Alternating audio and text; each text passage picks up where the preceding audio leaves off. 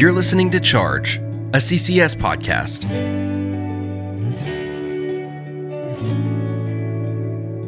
Hello, everybody. This is Chad Dirksey again, and you're listening to the Charge podcast. This is part of the efforts of Chattanooga Christian School to help our families understand who we are and why we choose to do what we do.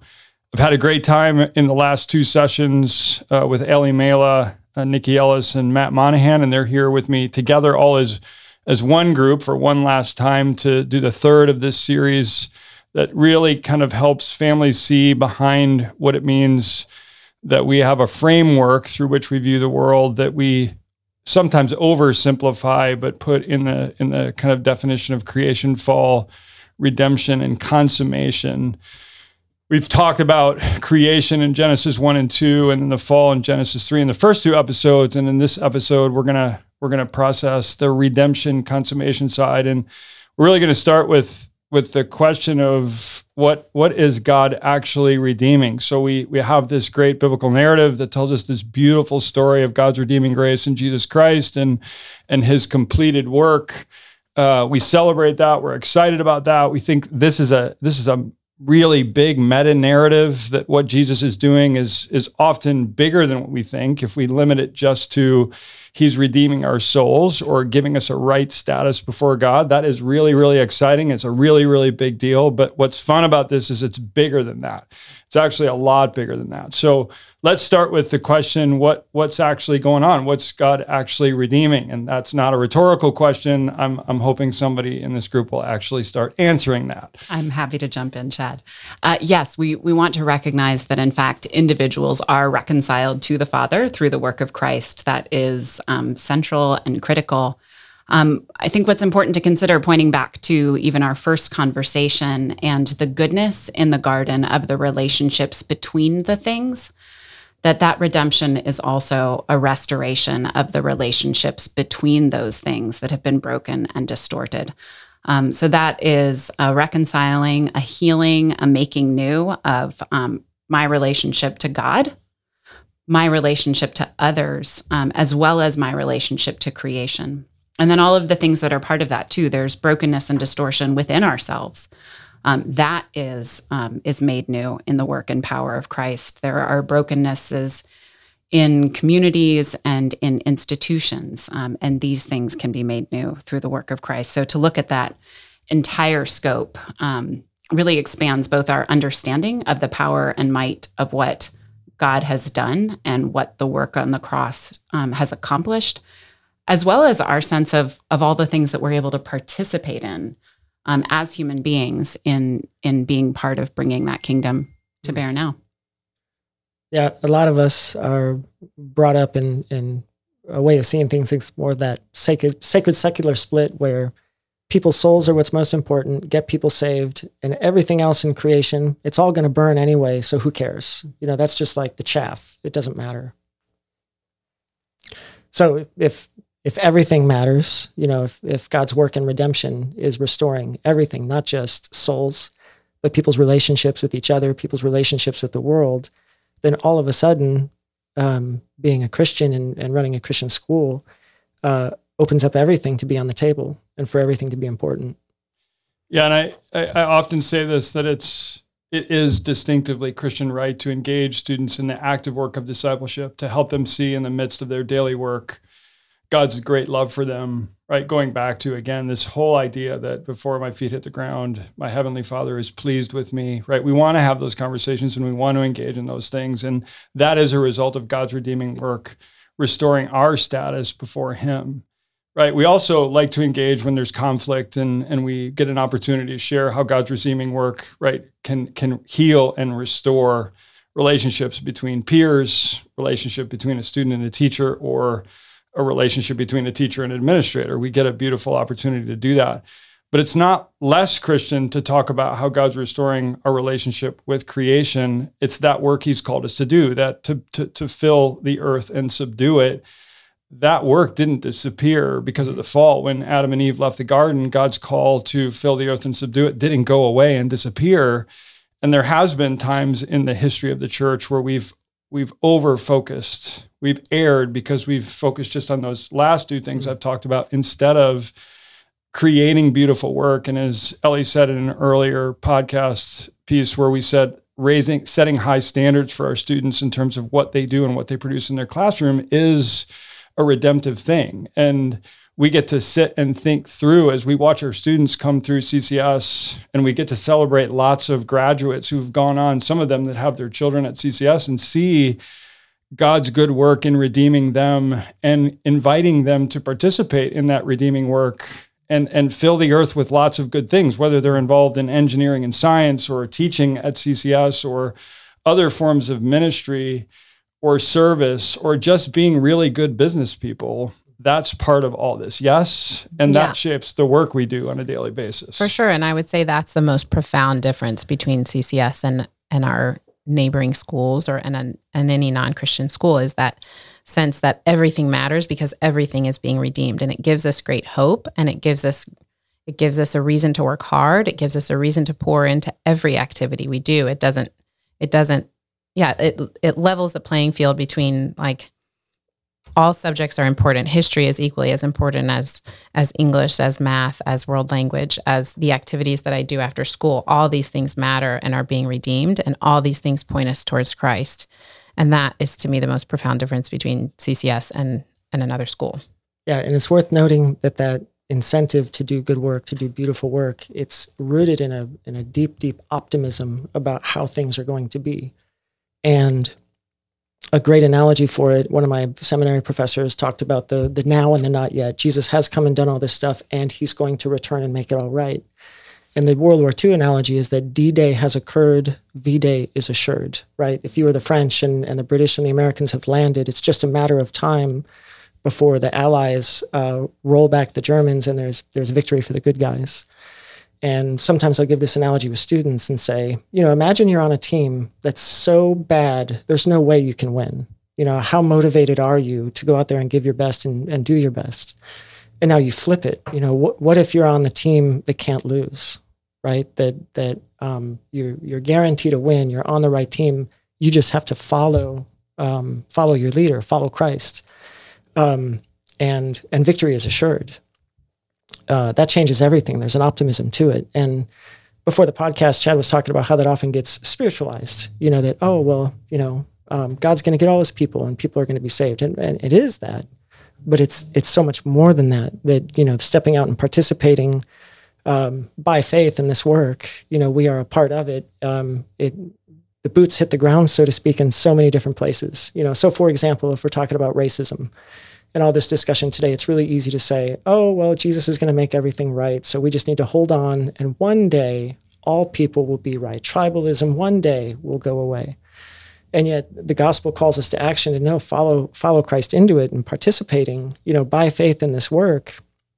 D-Day has occurred. You've got to march in. And so I think a lot of the extra stuff that we do at CCS is exactly that, whether it's sports or robotics or the musical, world languages. I mean, these are places where kids are, in a sense, the boots on the ground, reconciling people. We talked about it with robotics before. You get all these unlikely candidates who are doing the thing together. It's similar on sports teams. And this is sort of a training ground for realizing the hope that we have right now. But if you don't have that optimism, you don't have an incentive to do any of that work well.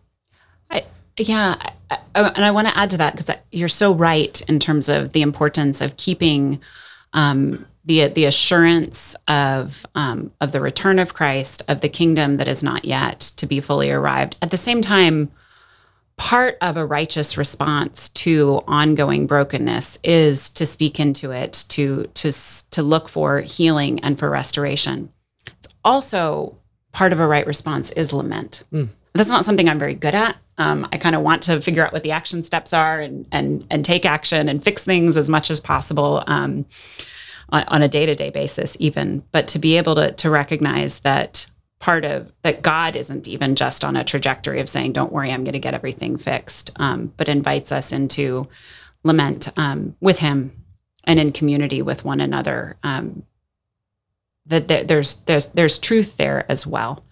To say that we're moving towards truth doesn't simply mean the good parts of it, but also the naming and a refusal to turn an eye away from things really are not as they should be. We can grieve that together. We can hear one another into speech about it, and that's part of an incarnational work too, with hope, right? So like somehow it's like knowing that I am able both to weep with people, and that's never a hopeless weeping. Yeah, I think it can give us a courage and a boldness as we address the broken things in our world. It gives us, we can look at all the bad things that are happening and not have to say, okay, I just have to block that out because I can't even handle thinking about that. But we can look straight into them and know that we have the hope in Jesus, and that those negative things, those when we read the news and feel overwhelmed, that doesn't have the last word. We have this hope in Jesus, and that's what makes life as a Christian so different. I really like that phrase, Ellie. We can look straight into them. And I think just harkening back to other conversations we've had about how we engage with cultures and texts and even what's in our own hearts, right? So that the full knowledge of truth of both what is and what is to come allows us to look straight into things as they are without a need to hide or protect or coat with a veneer of something else. It's great. Yeah, and I wonder if I take your idea of lament as part of the redemptive work, right? And we see that, right? There's Psalms, there's stories throughout Scripture of lament. It's interesting to me to process. I think Satan is at work, right? And part of that is to convince us of our lack of worth that we have as bearers of God's image and our union with Christ, what it means to be in Christ. And if we decouple lament from our value as God's image bearers and what it means to be in Christ, then that lament leads to shame. And when we've lost that sense of hope that we have in those two things, that we're in his image, redeemed in Christ, and that work, V-Day, has already been accomplished, that's part of the reason why I'm not very good at lament, because it leads me to this self-pity, and I'm not seeing anything redemptive about the process of lament. But in the confidence that I have in my union with Christ, it actually drives us to step into those spaces, to look into those things, but also to be thinking about strategies. That there is a strategy component of, say, what do we do about tribalism? What do we do about racism? What do we do about individualism?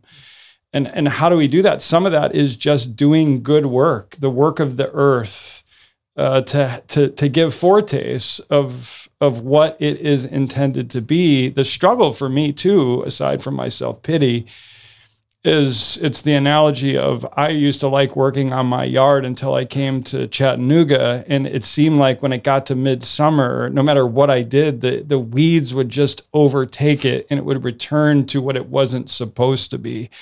So can we talk a little bit about how hard it is in the life of a school for us as educators, right? It's not first to students, but how hard it can be to deal with the fact that sometimes even when we're faithful, things that start out good turn back to the way they're not supposed to be. How do we keep people moving through that to help them see God's redeeming work, that it is actually true that V-Day has already arrived? So maybe we could pick up on that piece.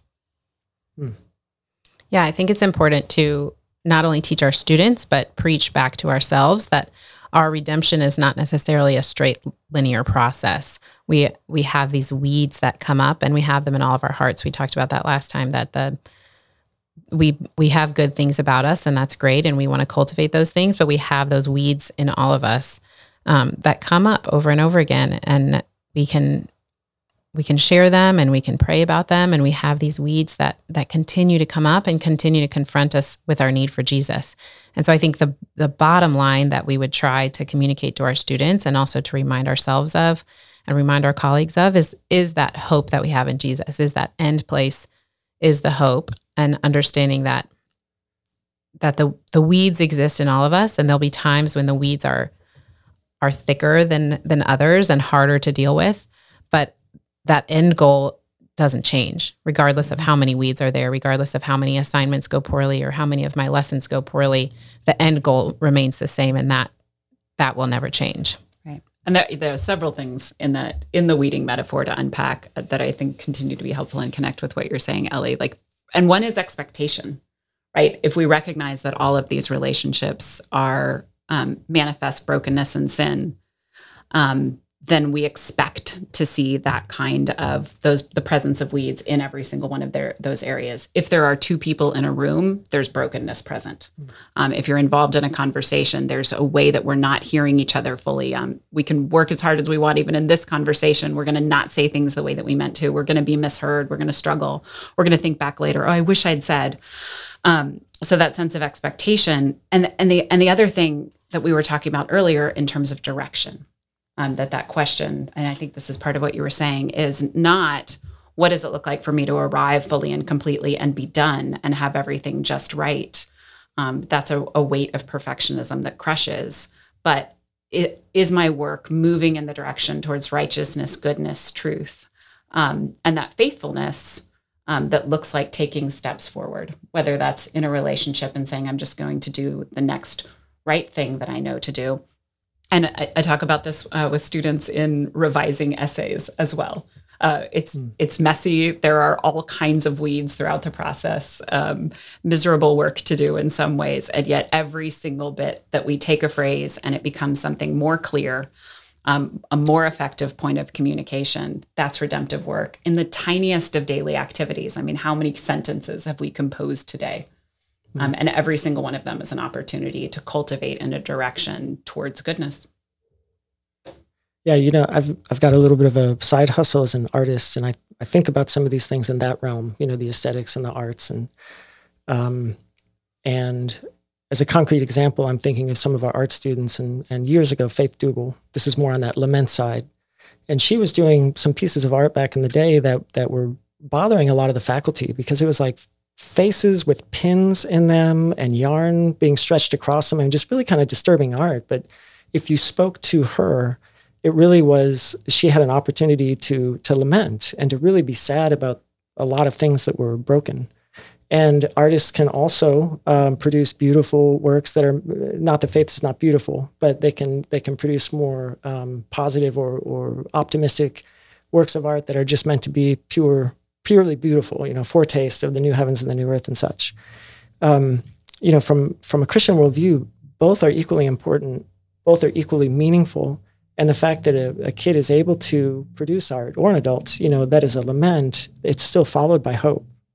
And I would even argue that from a Christian worldview, you actually have strong grounds for a lament because you have this standard of how things ought to be. Mm-hmm. And when they're broken because there's a way they ought to be. Mm-hmm. If you don't have that, you can make art, but it's a complaint at best.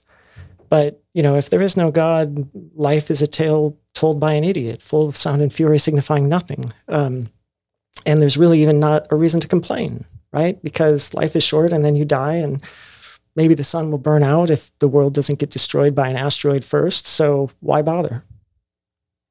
Yeah, and it's a beautiful, beautiful thing to know that story that Match just described about a student that produced art that is lament, and at the same time other art that's produced that is a reflection of what it can be. We see that story throughout Scripture, right? God chose to tell us the unvarnished things of Scripture as well, to see the impact of sin and brokenness at the same time that he was telling us the story of his redeeming work. And that in it itself, because it's the truth, is a powerful part of how we're able to see things that both give us hope, but give us a seriousness about the work that we need to do. It's exciting to think about that essay revision process, but I get nervous sometimes that all we think about is the end, right? That what we really see sometimes in some of this is because we put kids' grades up and they can see them instantaneously. And we get so over-focused on the end result. And I'm not saying the end result is not beautiful, right? That revised essay where language is purer and clearer and articulates the message that was intended to be articulated, that's a really, really good thing.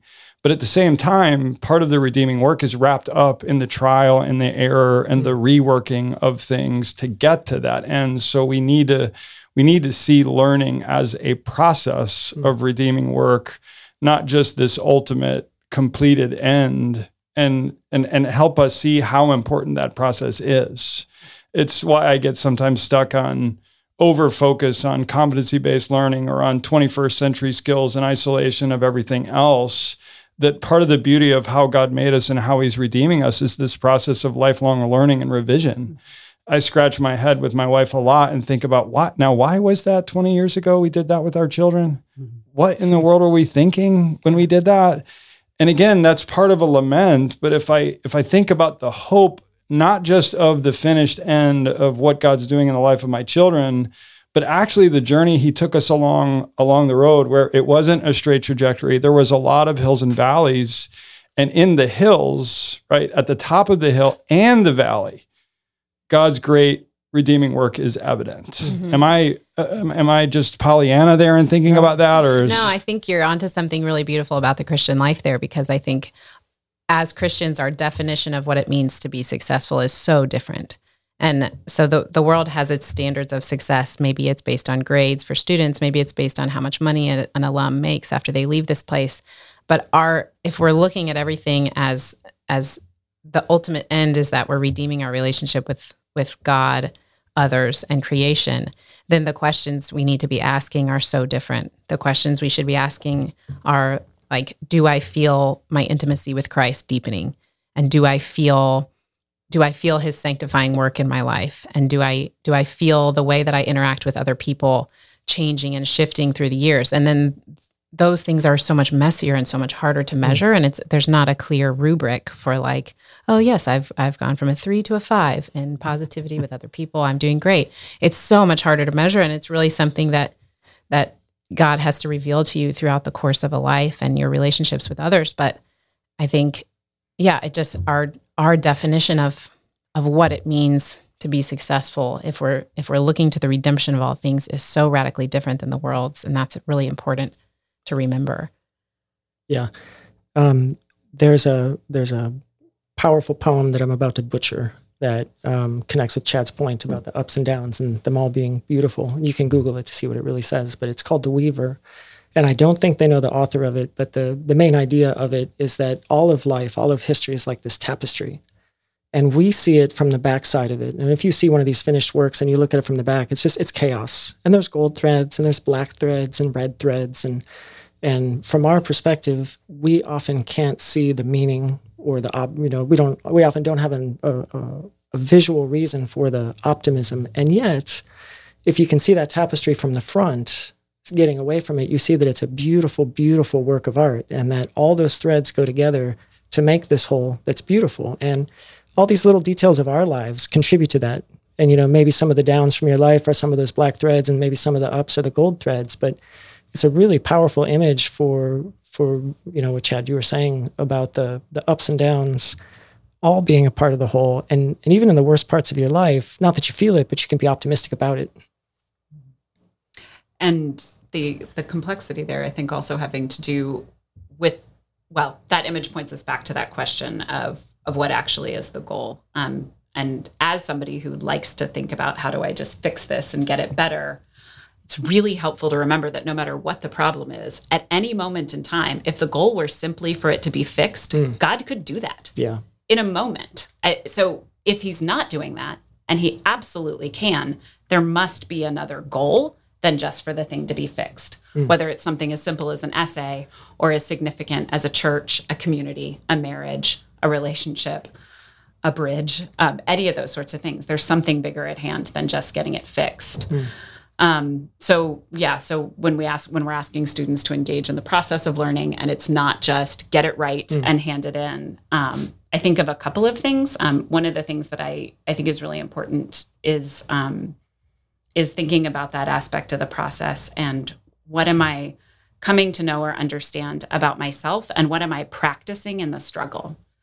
So when I'm wrestling with a really challenging text, or when I'm trying to make sense of a geometry proof, or some sort of bug that I'm trying to figure out in what's set up in a program, there's something about that focus and that wrestling that cultivates in each of us an attention. Simone Weil wrote an essay on the right use of school studies with a view towards the love of God. And this notion that even in wrestling through really difficult things, we're learning to pay attention.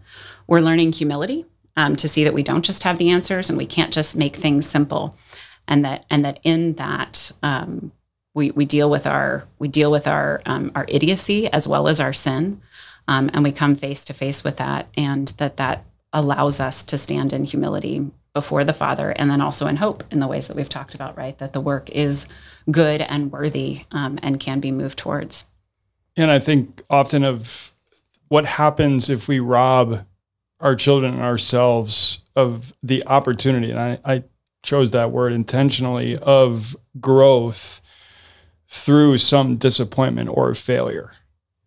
So when I rush in as a parent and want to rescue a bad grade, a circumstance on a sports team, or I think my child should have played and they didn't, or a loss, when I rush in to try to rescue and fix that, I'm actually, in a lot of ways, I'm robbing my child of the experience. It is an experience of God's redeeming grace, because what we get to see on a regular basis, Matt said this in an earlier conversation about when you really sit back and you think of almost 1,500 students and the opportunity we have to see this pile of potential that's in the midst of us every single day with all of our children in this already not yet world, when sometimes they do things they're not supposed to do and they don't perform at the level that they're capable of, but this potential that they have. So we can see the truth, right, manifested of God's beauty in creation, that good, very good creation. We get to see that every single day when we come to school. Now, we also get to see the manifestations of the fall.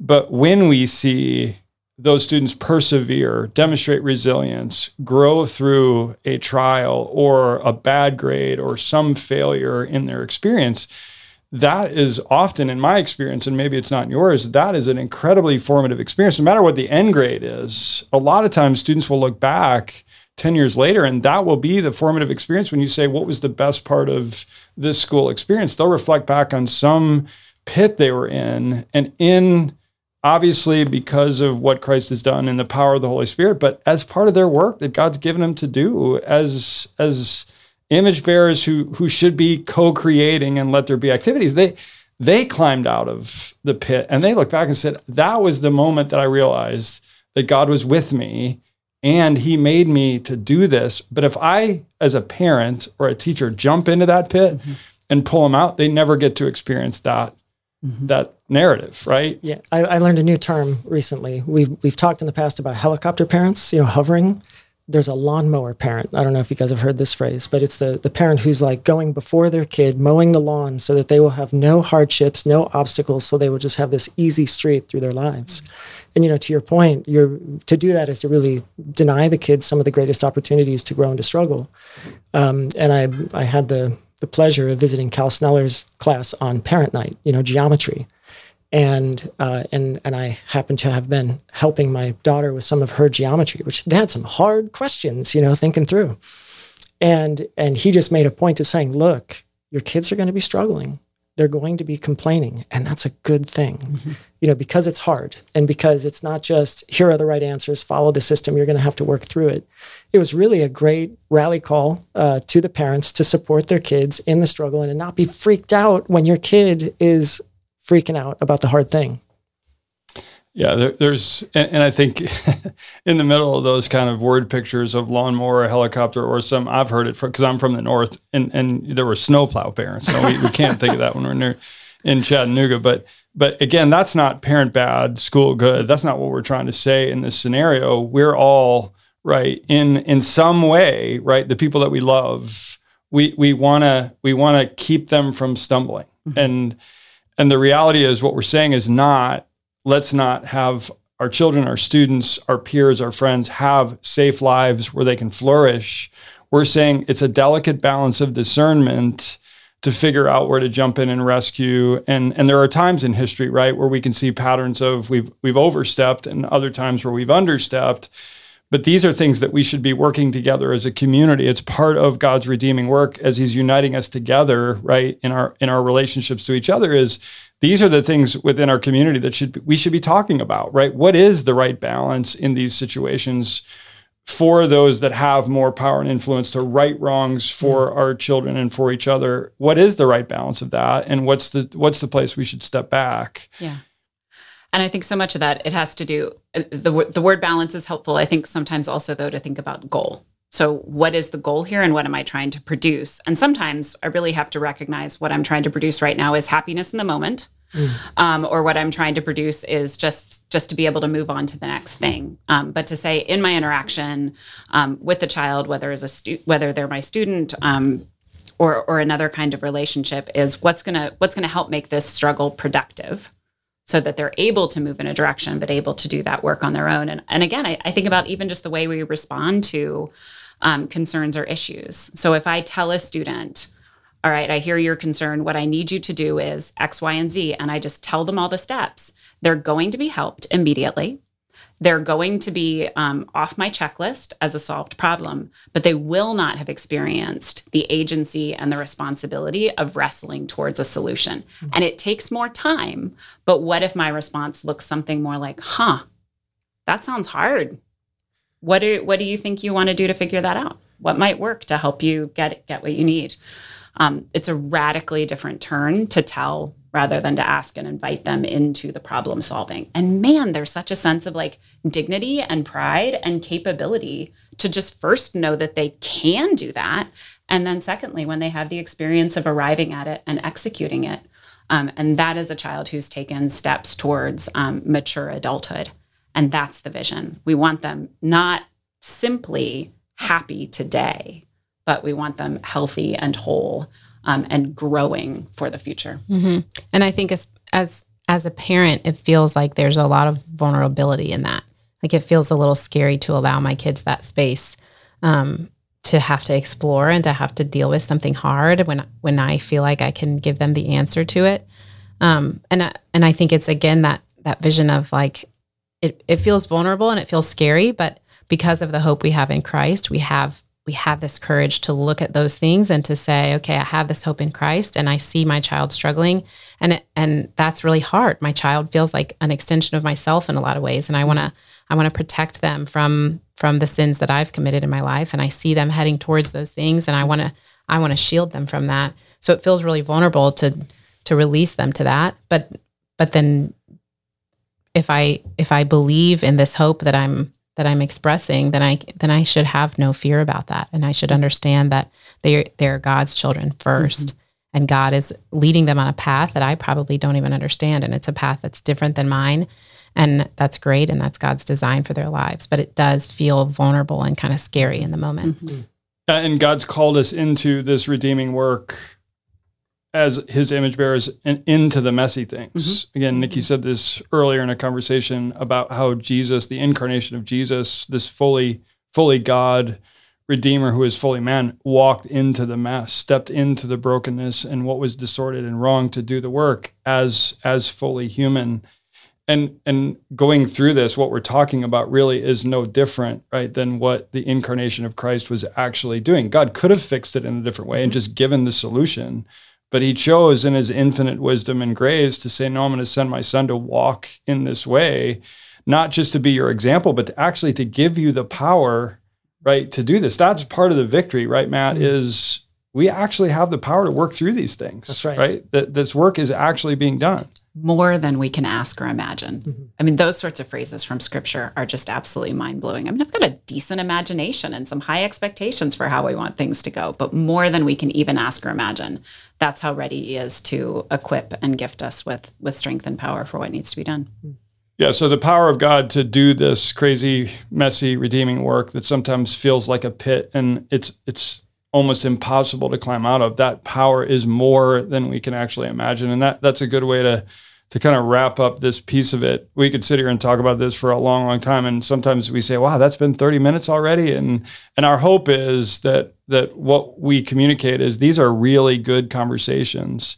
And one of the beautiful ways in which God's grace is revealed to us is in community. So we want to encourage you that these types of conversations, not just with Ellie and Nikki and Matt and Chad, and he's here too, by the way.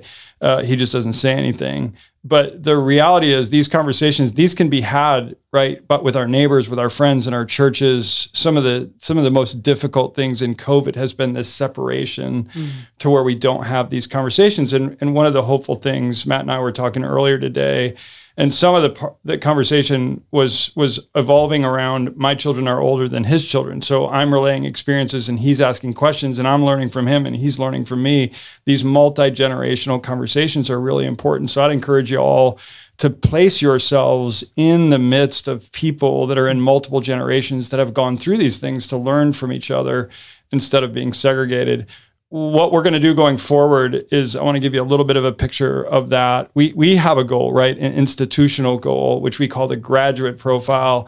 And that isn't just a document. It actually shapes and forms the actual work we're doing. So at some point in the future, Nikki's going to come back and we're going to talk about the graduate profile with some of her staff that are leading that and seeing how that becomes a framework for purposeful work across the board in our school community. But before that happens, next week, our podcast is going to be about what do we teach in Bible at CCS and why is that important? Why would an educational institution, if we're really supposed to be integrating faith and life and it's supposed to show up everywhere, right? Matt talked about the importance of struggle and solving problems and asking questions in a geometry class. That's part of the integration of faith and life. Right? Why would we teach Bible if we're doing it in every subject? Why would we take up a valuable period to do that? So we're going to talk about why we do that, and we're going to split that up in between one section for upper school, grades 6 through 12, and one section preschool through 5. We're going to talk in the future about what do we do at chapel? Why do we choose to do this? Why do we select the music that we select? But why do we talk about the things we do? And again, we're going to do that with a lower school split and an upper school split. But those will be the types of things that are to come. But we feel really privileged. There are a lot more people listening to this podcast than we thought there was. There's also a student podcast that's a little bit of a spoof of this, that's piggybacking off of this. And I think that's awesome, by the way. I forget the name of it, but I think imitation is the greatest form of flattery. So we understand that it's making some difference. We do understand that we need to be thoughtful about these things. But thanks for listening. Hopefully you'll drop in and listen again. It's been great to be with you. Have a great day.